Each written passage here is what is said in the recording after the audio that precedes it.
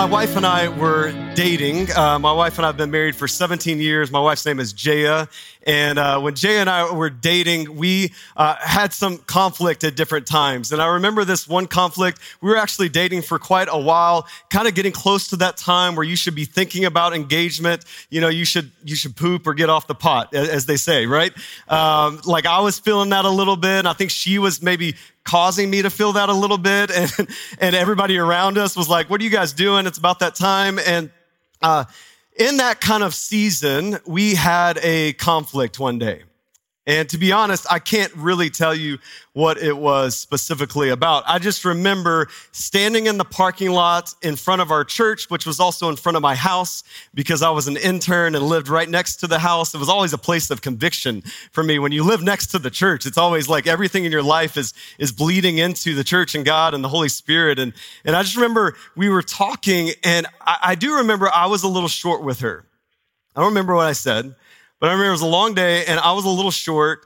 And then I felt like she was a little short with me. And then I felt something else. I felt this stirring that I should say something about this. But then I thought, no, I'll just give it time.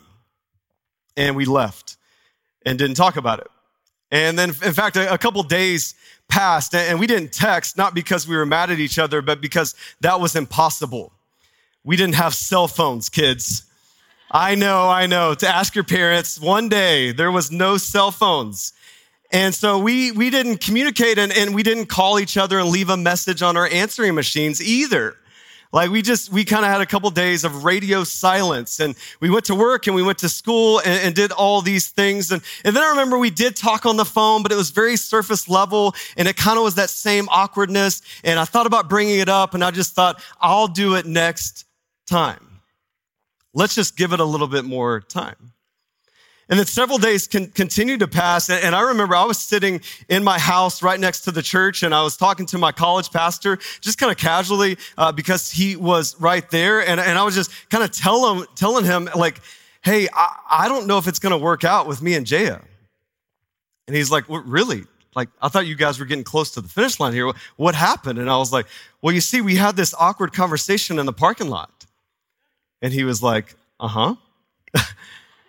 And I was like, yeah. And then I was short with her. She was kind of short. And then like we left. And then like I talked to her the other day and like she didn't say I loved you. And then like we kind of just hung up the phone and went about our business. And there's just been all this time in between. And like, I think we might be done.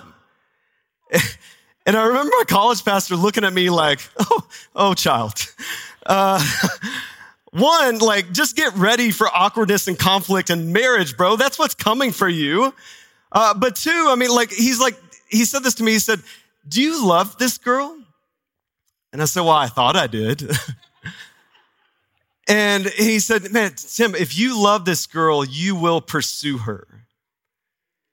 And you will go to her and you'll apologize. You'll bring up the conflict. You'll repent. You'll forgive. You'll do whatever it takes if you love her.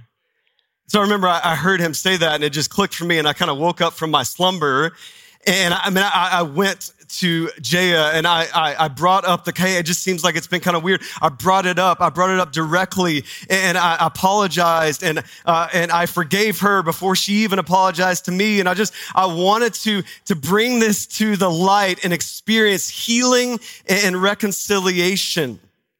And as I talked, she began to talk and she was experiencing the exact same thing. She was thinking, well, he was kind of short with me. He hasn't called me. He didn't do this. Hey, I guess maybe we're breaking up. Maybe this is the end. And do you know how all of that happened? Time. Just time. By itself, time. You know what time produced in our relationship in the midst of that conflict? Insecurity, defensiveness, lies from the enemy, and then more conflict, not less. See, here's why I tell you that. We're in the series, Lies About Love, and our fourth lie, the one we're covering today, is this lie of time heals all wounds. And here's the reality. I mean, that's a nice sounding comment. Like it's a wishful thinking comment of like, hey, if I could just get more time. Hey, why don't you guys had a conflict. Hey, just give it a little bit of time. As though time will magically heal your wound. And we know, like, if you actually have a physical wound, like you don't just need time, you need some Neosporin, right? You need some hydrogen peroxide. You got to clean that sucker out for it to heal properly, for it to actually come back together. And yet sometimes in our relationships, in our conflict, we're just like, yeah, just give it more time. I just need some more time, as though that's magically going to heal the wound. That will just conceal the wound. And some of you know this, like some of you never went through a process of repentance, of forgiveness from some wounds when you were a child. And those wounds have come back up when you're 40, 50, 60 years old. And they're invading other conversations and relationships, and they're leading to more conflict. And just giving it time didn't do anything but create bitterness and resentment and insecurity and more conflict. And so that's the lie. Time heals all wounds. Here's the truth, and we'll have it on the screen. The truth is, time by itself doesn't heal. It's what you do with your time. Time by itself doesn't heal. It's what you do with your time. And the Bible is going to tell us throughout 66 books, 40 plus authors, what we should do with our time in the midst of conflict is forgive. That forgiveness is actually the key to unlock healing in the midst of your conflict, to unlock the possibility for love and peace and relationship. And here's why this is so important for us. We're talking about how to navigate love and healthy relationships in the midst of this culture. And the reality is all of us have conflict in the midst of those relationships, in the midst of that love. It doesn't matter if you're married, if you're dating, if you're friends, if you're just in our church. No relationship is immune to conflict. It's not even yours. And some of you right now, you're holding hands with your sweetie and you're like, he doesn't know us, baby. He doesn't know what he's talking about. And like, listen, you're the ones who need the most intense counseling, okay? And so let me just say to you, like, no relationship is immune from conflict. We all experience it. And so how we respond to it will be the difference in failing in our relationships or flourishing in our relationships. So we have to get this biblical idea of forgiveness in the midst of conflict. So that's what we're going to look at. I'm going to talk to you guys briefly just about how we forgive and then why we forgive. How we forgive and then why we forgive from Colossians 3 with the help of the Apostle Paul and the Holy Spirit. And so let's look at it together. Colossians 3, 12 through 15, it says this. The Apostle Paul says, put on then as God's chosen ones, holy and beloved, compassionate hearts, kindness, humility, meekness, and patience, bearing with one another, and if one has a complaint against another, forgiving each other as the Lord has forgiven you, so you also must forgive. And above all these put on love, which binds everything together in perfect harmony. And let the peace of Christ rule in your hearts, to which you are indeed called in one body. And be thankful. Here's our first point is how we forgive. How we forgive. And just a brief shout out to pastor, author Tim Keller, who's actually recently passed away. He wrote a book called Forgive that our staff is actually going through right now. Really helpful book for our staff. I think it would be really helpful for you. And some of these concepts come from, obviously, the Bible, Apostle Paul, Holy Spirit, but some of them come from Tim Keller. I think it can be really helpful for you. It's a book called Forgive. Here's how we forgive. Here's the first thing that you can write down. It's name the offense, don't excuse it. Name the offense, don't excuse it. Look at verse 13 with me. We see Paul's solution for conflict super clear. We see this word forgiveness 3 times in 3 different forms in half a verse, right? Look at it with me. Forgiving each other as the Lord has forgiven you, so you also must forgive. Okay, Paul, I think we got it, right? You guys got it? Forgive, forgive. He makes that abundantly clear. But here's what Paul also makes abundantly clear. You see it in verse 13, bearing, complaint, We see it earlier. If you just move up a few verses, verse 5, you get this long list of names for conflict, for wrongdoing.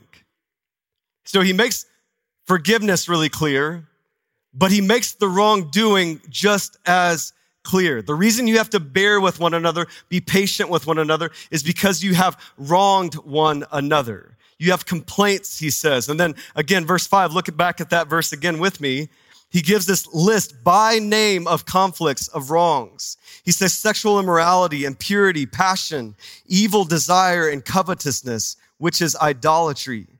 He continues, verse 8. He says anger, wrath, malice, slander, and obscene talk. Now, some of you wish he didn't name all those wrongs, right? Because they make you uncomfortable about your own sin. Right? But here's what Paul is doing. He's completely unbiased. He's completely universal in his language about who has done wrong. He says, you forgive each other. He says, one another. Like Paul gets that, like no one is immune from this. He doesn't say anywhere in there like, hey, some of y'all. You see that? It's always each other, one another. And then he names all of these sins, all of these wrongs, all of these conflicts, and he names them explicitly. I don't know if you noticed in there, like mistakes. Did you see that word? Regrets, misunderstanding. I don't see that anywhere. I see malice, anger, covetousness, sexual immorality. Again, it makes us feel uncomfortable because Paul actually names the conflict as he calls us to forgive the conflict. See, here's why I think so many of us, we struggle to forgive, is because we think that forgiveness means excusing the wrong. Like some of you, this is not hypothetical. This is not ethereal. This is personal. It's practical in real time right now. You have some conflict right now. Your spouse wronged you this morning. Your kids talked back to you. Kids, I know, earmuffs, like I know you would never, but like hypothetically, like that happens sometimes. You have some conflict again from when you were a kid with your father and the things he said to you or didn't say to you. And right now, like all of us, we have some sort of conflict. And my question would be is, have you forgiven that wrong? Have you walked through a process of forgiveness?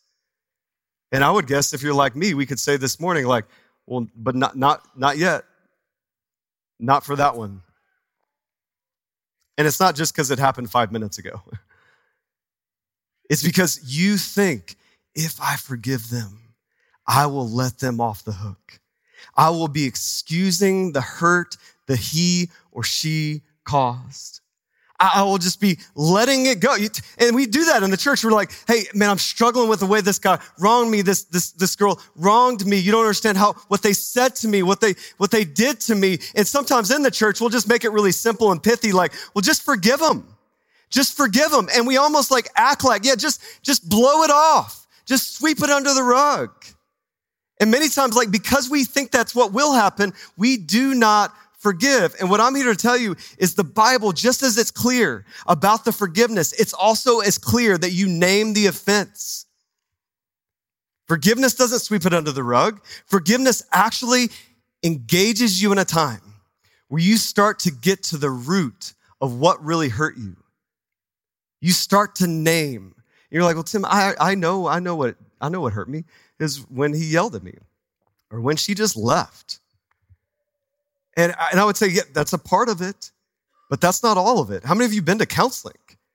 I mean, I went to a counselor earlier this year. And so, by the way, just to let you know, it's okay to go to counseling. I went to a counselor earlier this year. I'm your pastor. I did that. And I wanted to talk about the last 9 years of my life and some like church planning and just some hard things that I encountered. You know what the counselor wanted to talk about? Me in 4th grade. And I immediately regretted the decision to go to counseling. I was like, I don't want to talk about me in 4th grade. Like, I just want to talk about this. And he's like, well, no, you see some of these surface level things that you've experienced with these relationships, man, they're sourced from a deeper place. And you got to excavate that. You got to uproot that. You really want to heal from this. You got to name those things. It was uncomfortable. I did not like it, but it was helpful and it was healing because I began to name the offense and get to the root of it. And many times in the midst of conflict, you're so enraged, you're so bitter, you're so resentful that you can't see clearly in that state.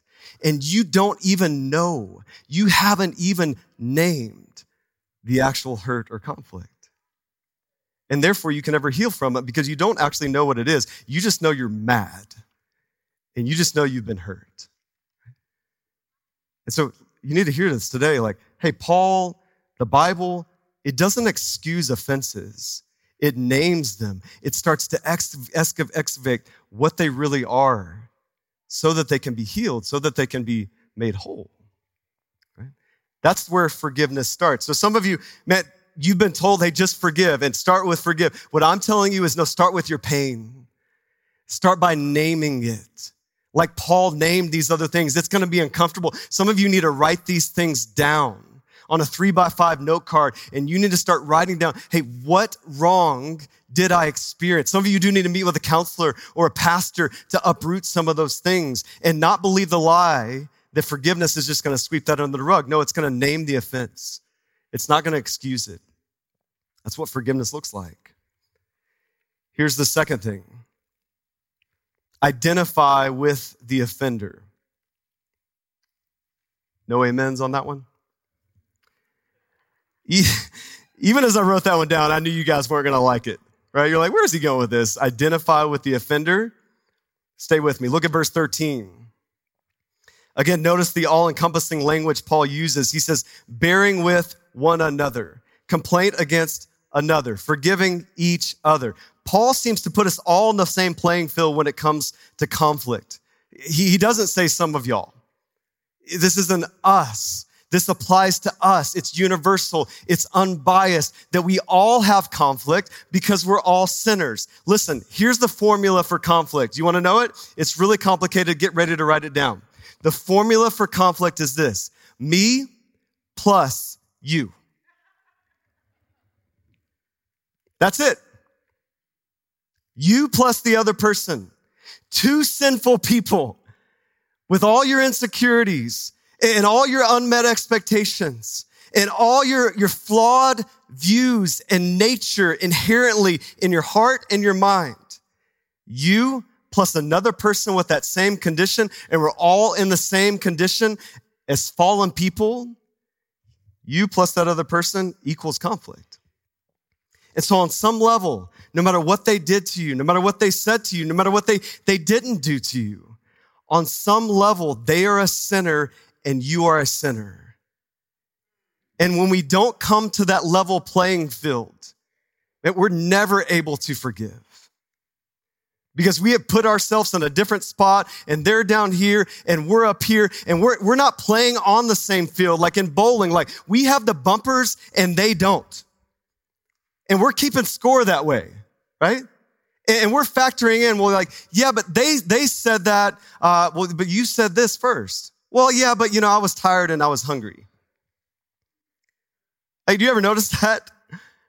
In conflict with your spouse, you assume they're 100% and just wanted to inflict wounds on you that day. But for you factor in intent and motivation and your whole history. Like, I'm generally a nice person. Why she got to give me such a hard time? But so you give yourself the benefit of the doubt, but you assume the worst about the other person. Anybody with me today? You know it's true. Amen. And here's the problem with that. Man, you're keeping like a weighted score. It's not going to equal out. Like you're not the just rule keeper referee. You have a bias toward yourself. Like you want to win the conflict. Let me tell you, as long as you do that, forgiveness will be impossible. Forgiveness will be impossible. On some level, in the midst of what they said and what they did that was real, that hurt you, on some level, you need to identify they're a sinner and I'm a sinner. My youth pastor growing up would always say this to me, and it was always so scary, but so true. We're all one mistake away from ruining our lives. And he didn't say like some of y'all are one mistake away from ruining your lives. He said, he was a pastor, and he was like, hey, we're all in this boat. We're all capable of things. And many times where we start with forgiveness is, yeah, but this other person, and we start to elevate, and can you believe, and these people are crazy. Like I heard a song about it, God is good, beer is great, but people are crazy, and amen, that's so true. And you're like, you're one of the people. He was singing about you too.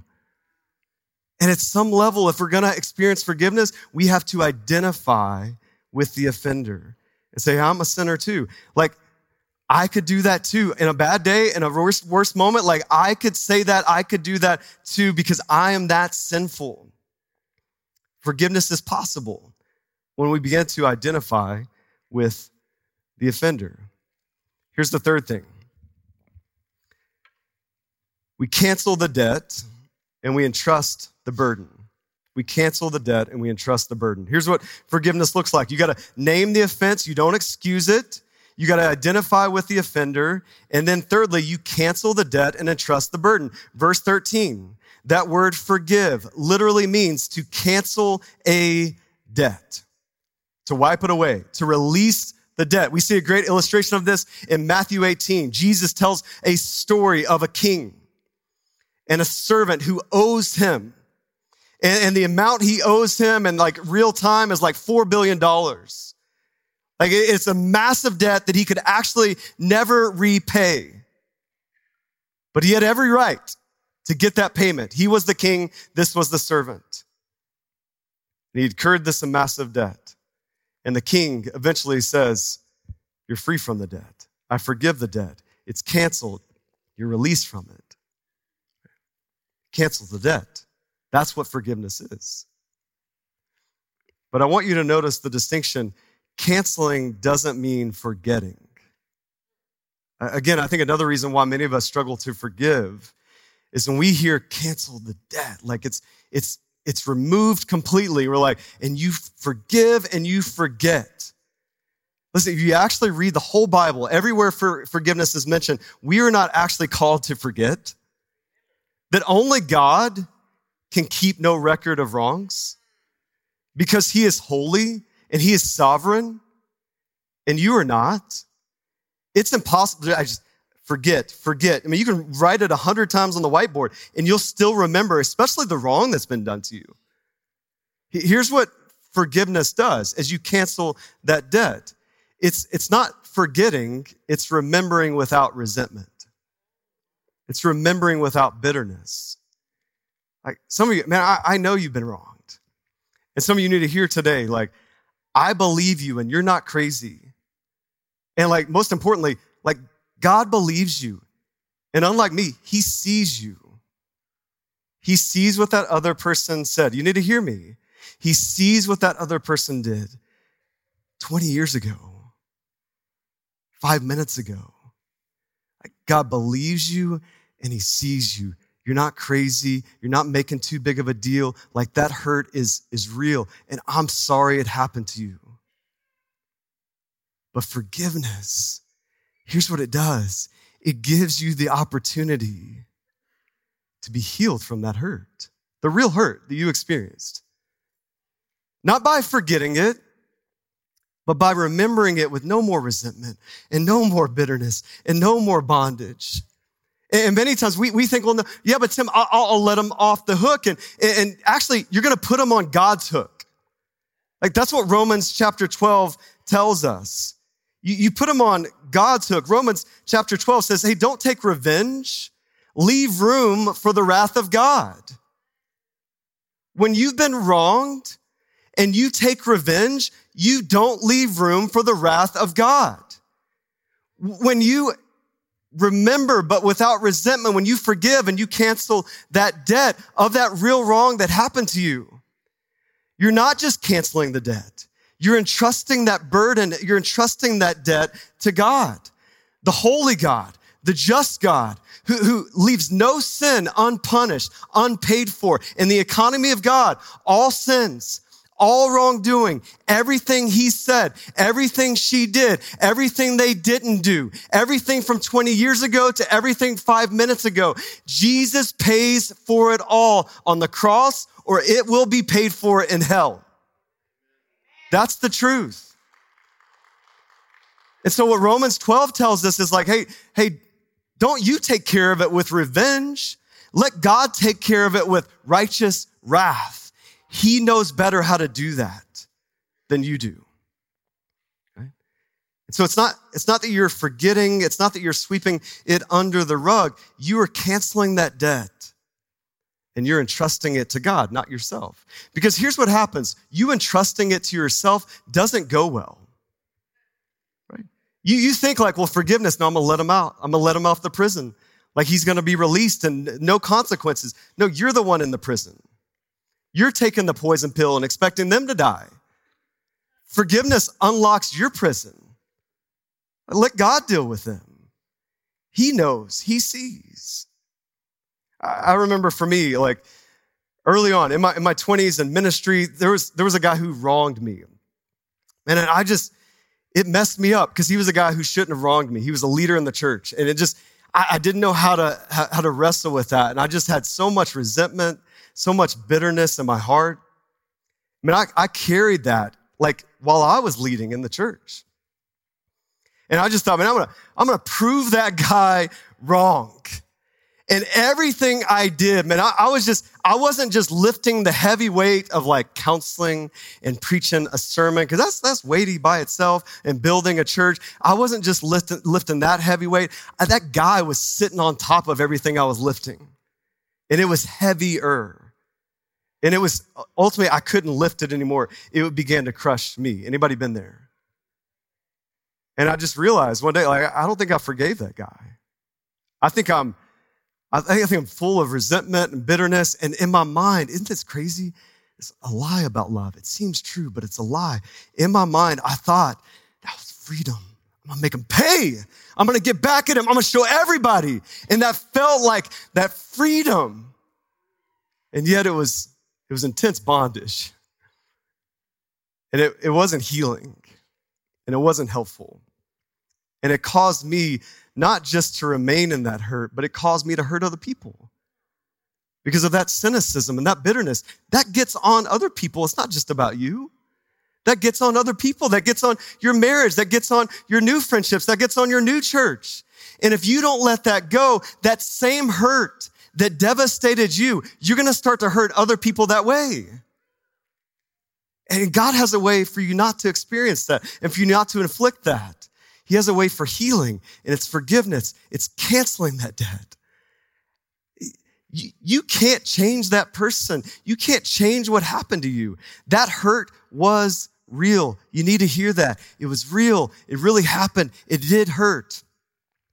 But if you don't forgive, you're choosing to remain in that hurt. You're choosing to be held hostage by that hurt. When God has made a way for you to experience healing from the hurt and move forward in life and not hurt other people. Right? And it's all found in this idea of forgiveness. Now, this may be, here's why I'm giving you 4 steps. It's because this may be a process for some of you. So you're like, yeah, I've been told this, Tim. Every other sermon, like, just forgive. Okay, I got it. Like, I forgive. Sure. Is that the key to unlock this prison? What I would say is maybe it's a process for you. You know, Jesus in Matthew 18, when he's asked by Peter, how many times should we forgive? He says 7 times. Should we forgive 7 times? Which is so interesting. Don't you love Peter? Like in the Jewish kind of rule book at the time, 3 times was the expected number of times to forgive. But Peter's like, I'm gonna come with something good, Jesus. How about 7 times? Is that good, Jesus? Waiting for the pat on the back. And Jesus is like, how about 7 times 70? Like 490? I'm not that good at math. And that's not even the point. Jesus is saying like unlimited forgiveness. Like that's the number of completion. You keep forgiving till the bitterness and resentment is wrong. So some of you were wronged by somebody and you went back to that town. Or you didn't literally do that. You just heard the song. Anybody been there?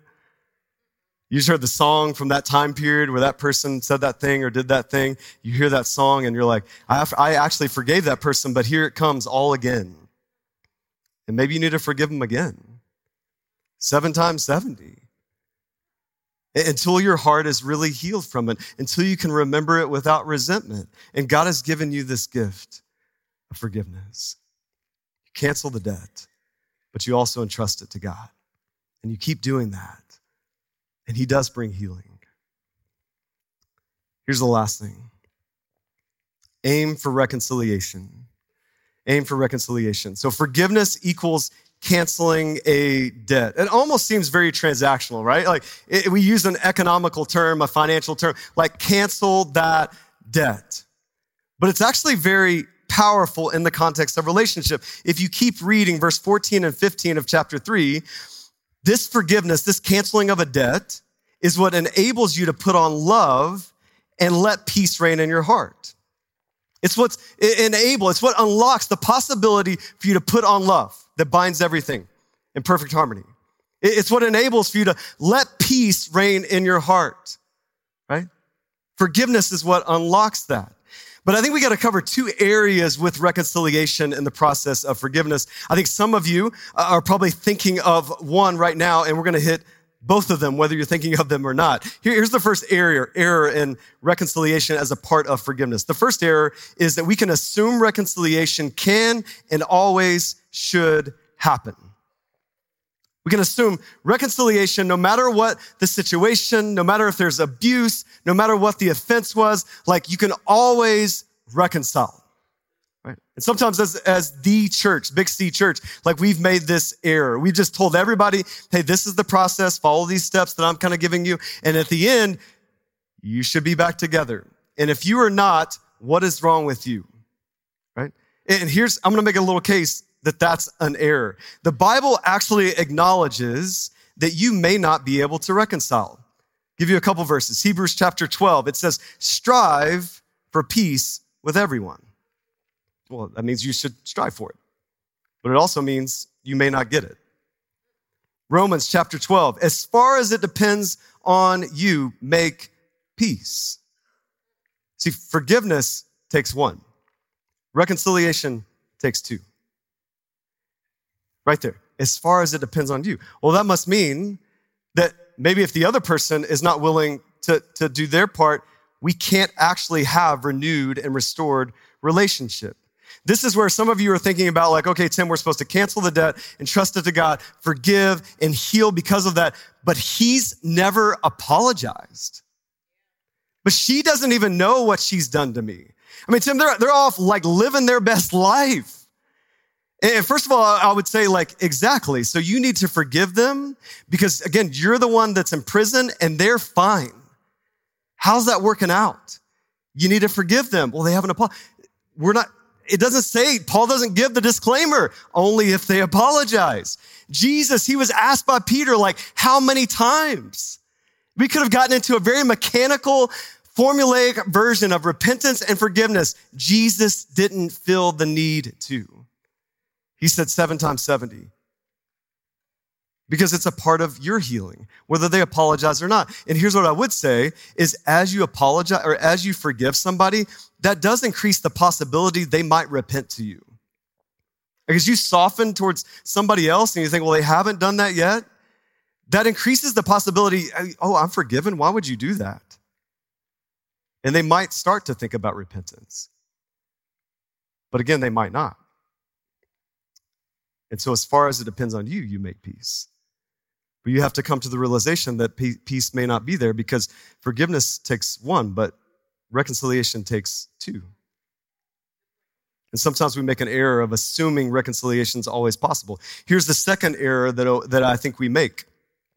We remove reconciliation from this list altogether. Some of you would have loved just to end with number 3. Cancel the debt. I've forgiven them, Tim, in my head, and I'm moving on. And I would say that's equally an error. We see in this passage, we forgive, and then we see there's love and there's peace. We see in Matthew chapter 5, blessed are the peacemakers, the ones who initiate peace, the ones who aim for peace, the ones who make peace. Blessed are those people. 2 Corinthians 5, we are ambassadors. We're agents of reconciliation. That God has reconciled us to him. And we are meant to be agents of reconciliation to the world. And so when we stop with number 3, like just forgive, it's about your healing. Has nothing to do with the other person. These are some of the things we say. We miss out on scripture. I don't know how you can be an ambassador of reconciliation and that just be in your head. That has to be with another real life person. And so we can swing to the end of the spectrum one way or the other, extreme ways. And what I would say is, don't do that. Aim for reconciliation. If they don't respond, as far as it depends on you, though, aim for reconciliation. Aim for peace. Man, some of my favorite stories as a pastor are those marriages that seem too far gone. They're on the brink of divorce or they actually got divorced and God brings them back together. And they don't just forgive in their head, like they actually reconcile. Some of my favorite stories in the church are when two people are at odds with one another and there's years and years and years of conflict. But then they repent and they forgive and there's restored relationship. I think if Jesus beat death, if Jesus rose again in victory, I think it's possible that he can help your relationship overcome that conflict. Amen? Now, some of you are thinking like about abuse and all those things. This is a family service and I'm trying to keep my time tight and I'm already doing a horrible job. So, thank you. Yeah, tell that to Kyle later. I'm just kidding.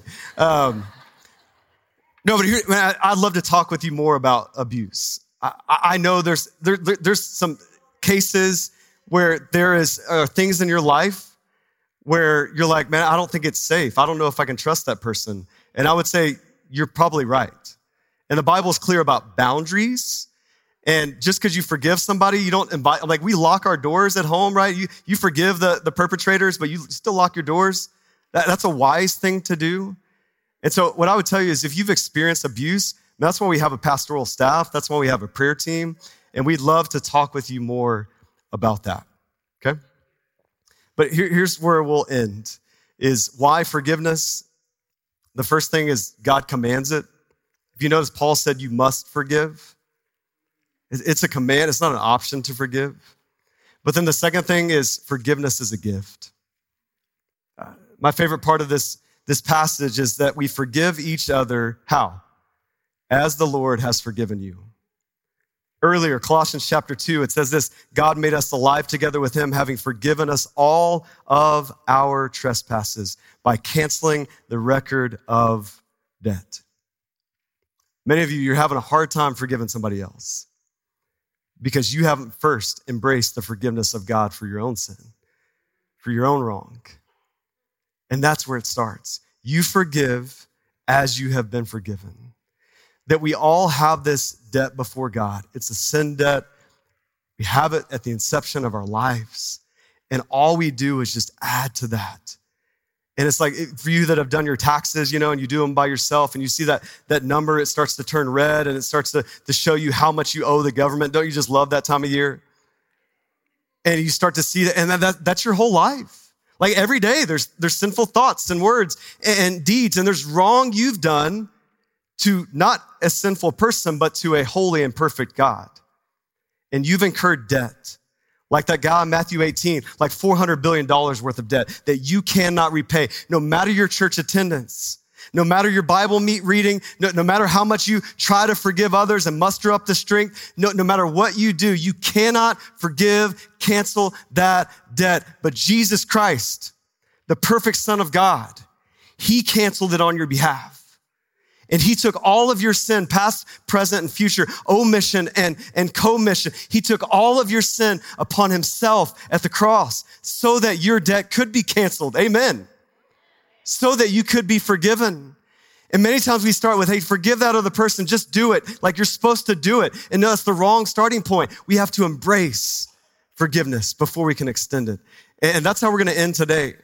We're going to do baptism. We're going to celebrate that we have been forgiven when we trust in Jesus Christ, that all of our debt has been canceled because of Jesus Christ, if we place our faith in him. And so we're going to celebrate some people that have already done that, and we're going to invite some people that haven't done that to do that right now. So would you pray with me?